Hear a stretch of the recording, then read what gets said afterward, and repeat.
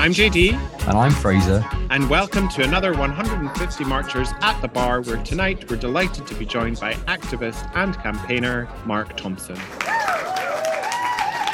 In a career as an activist and programme manager working in HIV prevention and sexual health that spans over 25 years, Marc has been at the forefront of major changes in the treatment of HIV and AIDS. In 2015, he became one of the founders of PrEPster, an organisation that pushed for the life-changing medication PrEP, pre-exposure prophylaxis, which dramatically reduces the chance of spreading HIV.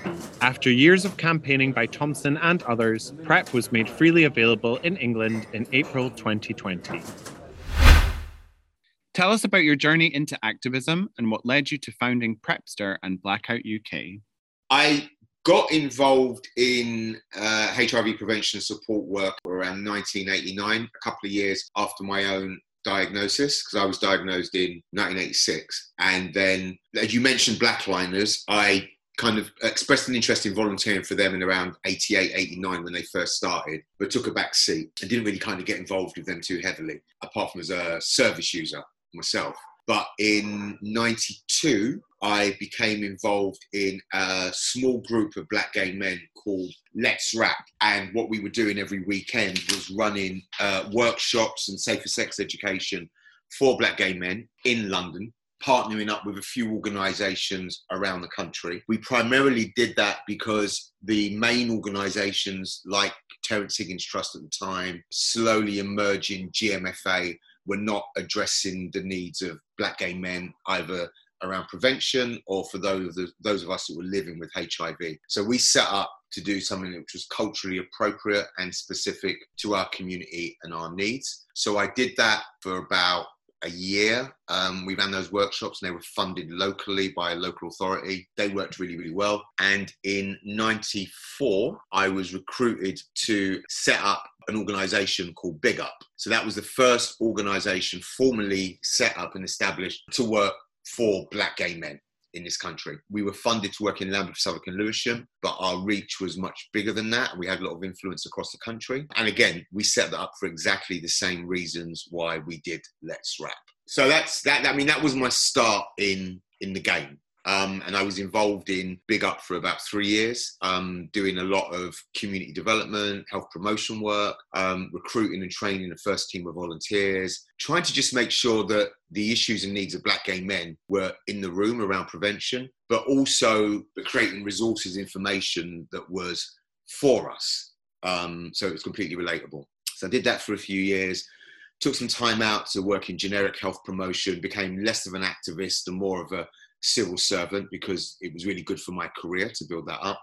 And in 2004, left all of that and got back into health promotion by working at the Terence Higgins Trust. And I worked there for 8 years, worked my way up to head of health promotion and just kind of moved around the HIV sector for a while doing various bits and pieces. 2012, started to work for Positively UK and set up the National Peer Mentor Programme. So I was basically going out, training and recruiting positive people to take charge of their own lives and provide one-to-one and group peer support around the country. I mean, I had a team and we trained about 700 people around England, Scotland, Wales and Northern Ireland. That's kind of soft activism. It wasn't on the front lines, but it was certainly trying to make sure that individuals who are living with HIV were empowered enough to look after themselves, but also because of who I am and I'm quite loud and a rabble rouser, that my training also wasn't about, well, just be nice to yourself. It was also, fight for your voices and advocate for others as well as doing kind of generic peer support. So we flash forward to 2015 and Will Nutland and I, who have worked together on and off since around 96, 97, we start having conversations around gay men's health. Well, actually, we started to have conversations about gay men's health promotion in around 2012 because we felt that it was lacking. We felt that it was getting really tired, wasn't sexy, wasn't coming from us. Everything had become really, really generic. And we kind of sat on that for a while. And in 2015, we recognised that there was a lot of chatter going on online about PrEP, accessing information, and we were being approached, Will was being approached by clinicians in HIV clinics going, we're getting gay men come in and ask us about PrEP. We have no information. We can't prescribe it. We don't know. We can't tell them what to do. So Will called me, a guy called Charlie Ritzel and Richie Kawangi to come together around his table, and we started mapping out Prepster. And our idea was that we would set up a little website. It would last for 6 months. It would provide basic information around accessing PrEP. So what to do to buy it safely, what it was. And then we also, because we were activists, thought that we should also start agitating for PrEP. So as well as providing information for gay men, we were putting information out for all the community, be that all stakeholders, users, right through to clinicians, right through to commissioners. We gave them tools to start pushing at government to get PrEP access available in the UK. So that was the beginning of Prepster. So as I said, it was only meant to last 6 months. 5 years later, we're still here. I also, in 2016, we got together with a couple of friends and we decided to set up Blackout UK because we recognised that there was this proliferation of online spaces for black gay men, but none of them were from the UK. All of them were in the US. And so we wanted to do something which spoke to the black male voice in the UK. And so we set up Blackout. Again, that was only meant to be a digital space. There was no time limit on it, but we just wanted to create content, stories, what we then described as evidence of our existence, kind of addressing issues around representation and truth. But we were very clear that we were writing for us and by us. This wasn't about appealing to the white gaze. We weren't here to tackle sexual racism, any of those things. It was about building up black men to be the best that we can be. That then evolved from an online digital space to real world activity. So creating groups for younger men, spaces for older men to meet and get together, film screenings, talks, panels, you name it, we did it. So my career has been a mixture of paid work, and my specialism is health promotion around HIV, sexual health and race. But my activism has been around HIV advocacy, black men, PrEP access and treatment information and advice. Do you think we're in a new silence when it comes to HIV? We moved away from HIV affects everybody, right? And that used to be the conversation. And we know now that it hits specific communities. If it could tailor itself, it is tailoring itself to meet and impact on certain communities. But it always has done. And I think that the silence comes because those communities are silenced anyway. They are invisible anyway. So I think there's that. I also think that we have moved into an age where HIV is less visible physically. So people do not get sick and they do not die. And so we live and we live well. And because of so much stigma attached to HIV, so many people aren't coming out, aren't having those conversations anymore. There was a study a few years ago about gay men, this was many years ago, younger gay men saying, there's no need for me to tell anybody, I'm on treatment, I'm healthy, why do I need to disclose? So I think that in our communities, there's less conversation because we're managing it, we're living well, and that conversation has shifted to PrEP and prevention, so there's not complete silence. I think the voices of people who are aging with HIV are not heard. I think that it's not in the news anymore unless a big celebrity comes out about their HIV, then it's hot news for a few weeks and it goes away. But I think certainly I'm in the HIV bubble, so I hear it all of the time. Does it need to be in the media and loudly? Yes, but I think it needs to be a new conversation. What is that new conversation? It's still about fighting for access to treatment for everybody. It's not just about ending HIV stigma. It's also about understanding why people continue to be infected, or those people that do are infected are marginalised, are poor, come from black and brown communities, so all of these things. So I think the impact of HIV needs to be discussed, and the reasons why people might still continue to get HIV need to be discussed. So if we look at the significant drop in HIV numbers over the past few years, we celebrate that news, and that's amazing news. But what we're not talking about is the fact that there are some parts of communities where that is not happening. So we see it drop in gay men, but in Latino men whose first language isn't English, it's still rising, or it's not dropping at the same rate. So those conversations need to continue. What are the biggest obstacles you've faced? And my immediate answer is the gays.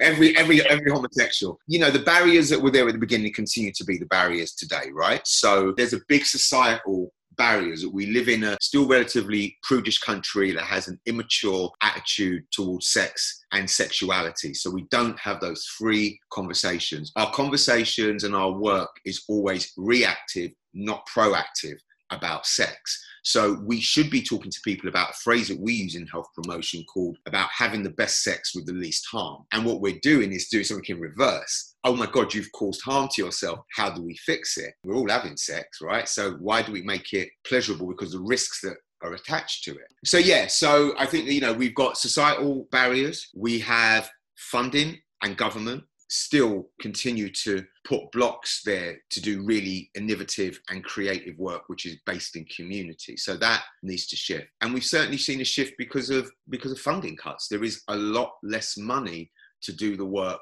that is needed as well. But there is also, sometimes there is the community, which is a barrier, right? Which is about the community taking the messages on board, engaging with the work. Gay men, black communities, we still stigmatize.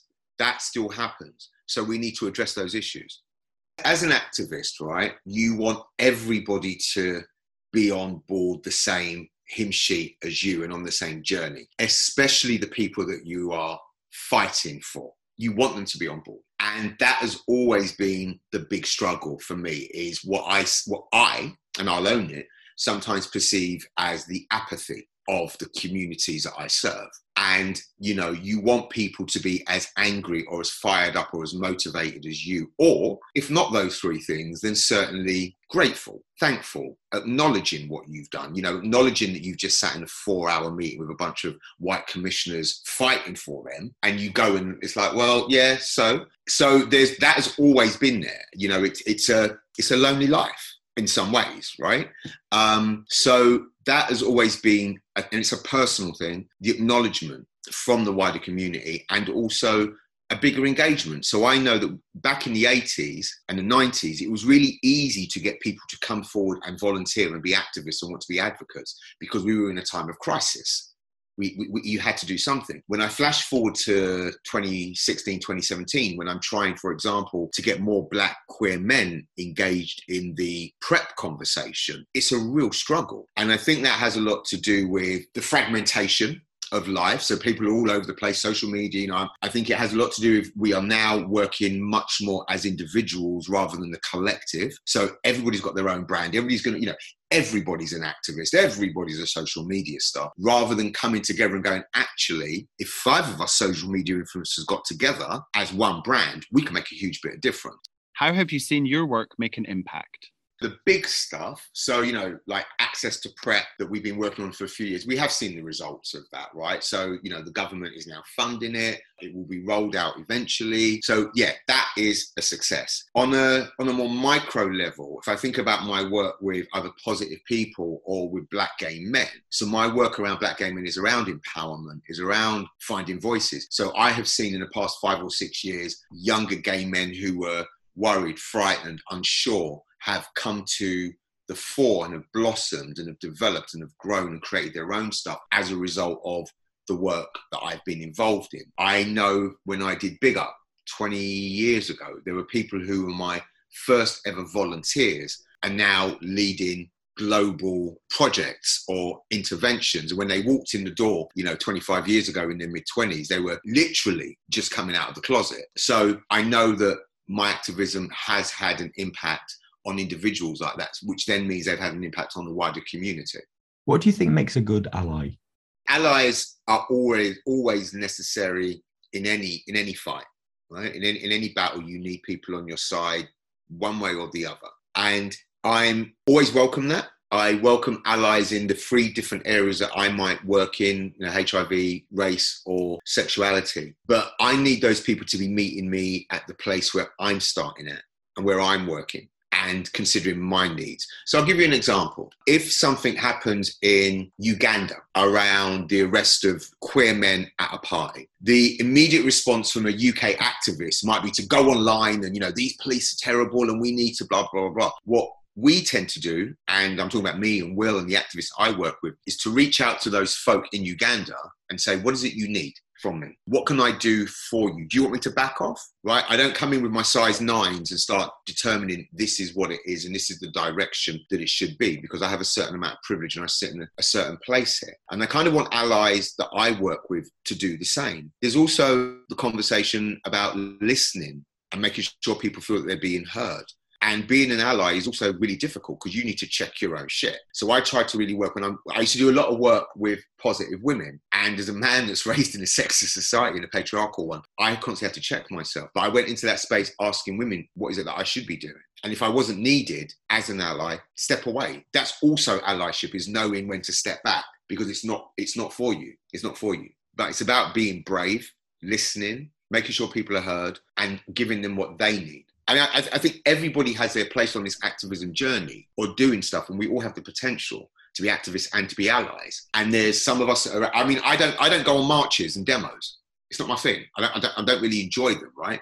But I can sit at home and I can do lots of other things for people that are going on those marches. So when Black Lives Matter marches happened, I didn't go because of COVID, looking after my family. But I knew lots of I call them my younger brothers and nephews, were marching. And they would call me and say, what do I do? This is my first demo. What do I do? And so I was able to give them advice and information about how to manage that. What you do if you get stopped by the police. Make sure you do this. Make sure you do that. And then having a debrief with them after, so they feel okay and they feel safe and they'll feel secure. So my activism has shifted over the years. And I've become much more of an elder for some of the younger activists that are coming through, because I don't have the energy to be marching up and down. Well, I do, but I don't want to. What do you do to take care of yourself? I think the first thing, in my rule book of kind of self-care / activism is knowing when to say no.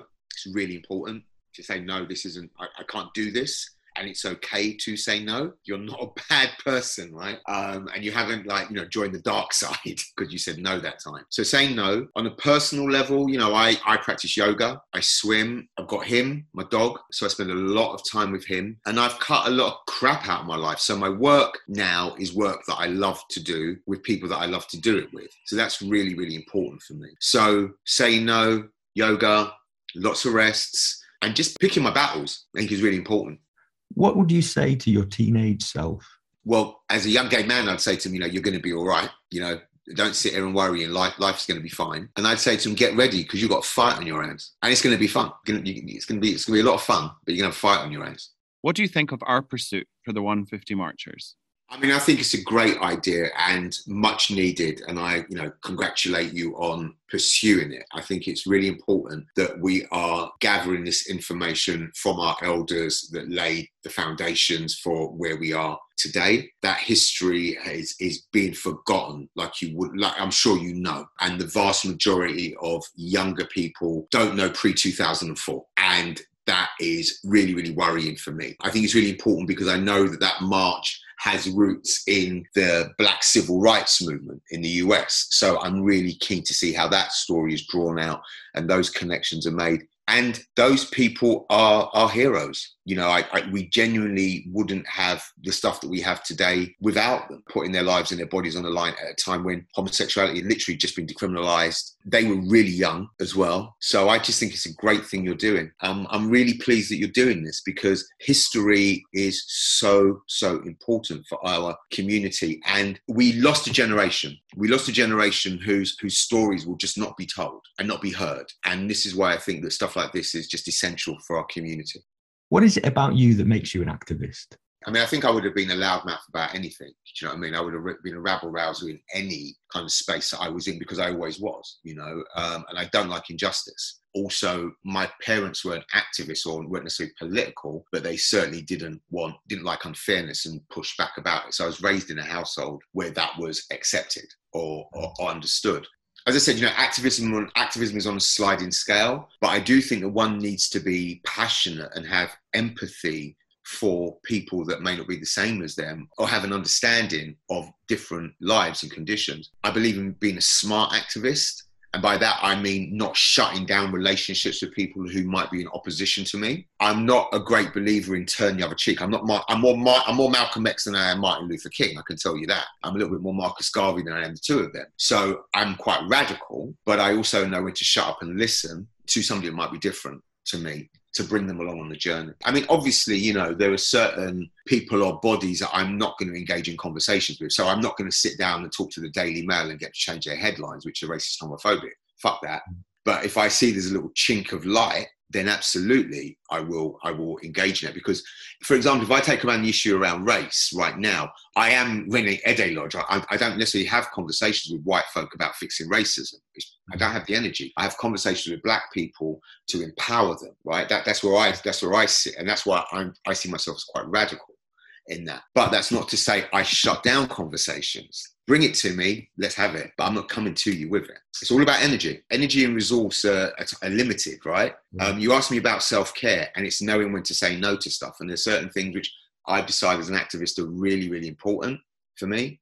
And that's where I have to put all that energy in. What's your advice to younger activists? I mean, I think, it's about connect with other people. You are not doing this on your own, and build coalition amongst different groups of you, find like-minded people and build up that strength. Activism goes beyond a single tweet and a lovely Instagram post. What are you building behind that, right? So you can write Black Lives Matter or prep for everybody today, but are you next week going to write a letter to your MP? Are you going to make sure that 4 of your friends have read this article, and then discussed it with them? Go that extra mile. Just do that extra bit that you need to do. Individuals make up a community, but individuals are not a community. And I think that there's way too much of this is me, aren't I amazing, rather than this is us. If the gay community is broken, how do we come together to fix it? Communities come together in moments of crisis, and we probably don't feel like we're in crisis. And especially if we look at, say, the headline gays, let's say, white cis gays, right, that kind of wield a lot of power and a lot of noise, they're sorted. You've got gay marriage, you're on telly, everybody wants to be your best friend. So it's all good, right? So why do you need to fight for anything else? So I'm not sure. I'm not sure if we will ever be connected in the ways that we once were. We are fragmented. I mean, that's just the way it is. There's a new generation of younger queers who do not even sit underneath the gay umbrella anymore. So, for example, I describe myself as a gay. I'm a gay man, but I sit within the queer community. So I belong to a community of black gay men, and that's a very strong community. But the wider gay community is too diverse now. It's huge, it's fragmented. We come together when, for example, the Pulse shootings, we come together in moments of grief. But again, when it came to advocating and fighting for PrEP, for sexual health, the pushback we got from some gays to just get on board was crazy. We live in a really, really strange time where activism, shouty activism, isn't necessarily welcome, because it's like, well, what are you shouting for? We got marriage, I can get surrogates, that's what the issue is. The global fight for our rights as queer people is far from over. That's not to say that there aren't folk, I mean, you both know this, that there aren't folk out there doing the work and caring and being activists and writing letters. And they're from the UK and they're from the Western countries. That is happening. I suppose it's just that thing of, oh, well, we still see the hedonistic lifestyle. We still see the, I don't care. But ultimately, I, as an activist that believes in my community and loves my community, as problematic as it is, I've also got to go, that's fine too. Because there's not every single straight person, there's not every single woman that is out there fighting to end sexism, So some people just need to keep the wheels turning. They're on the bus, they're journeying, and some of us are driving it. And some of us are just sitting on the back, having fun. And that's okay. That's fine too. Because if I had too many activists, then I'd have to fight them all, and it would just be a drama. And and I'd be like, it doesn't go that way. Listen, this is me now. I want to sit in the priority seat on the bus. That's where I'm sitting, in the priority seat, nice and comfy, gin and tonic, and we're good to go. What a brilliant guy. And he's made such an amazing contribution to the growing availability of PrEP in the UK. So it was really great to hear that from him. So thank you, Marc. Yeah, it really was. And obviously, if you want to get more information, head to Prepster, and you can find out information on Twitter, Instagram, and online. But thank you to Marc. And until next time, we shall see you at the bar. Bye. The 150 Marchers was written by Fraser Flintham and J.D. Stewart and edited by Fraser Flintham. Don't forget to follow us on Twitter at 150Marchers and on Instagram at 150Marchers. You can find our At the Bar episodes and our journey to find the 150 marchers on Highbury Fields on your preferred podcast listening device now.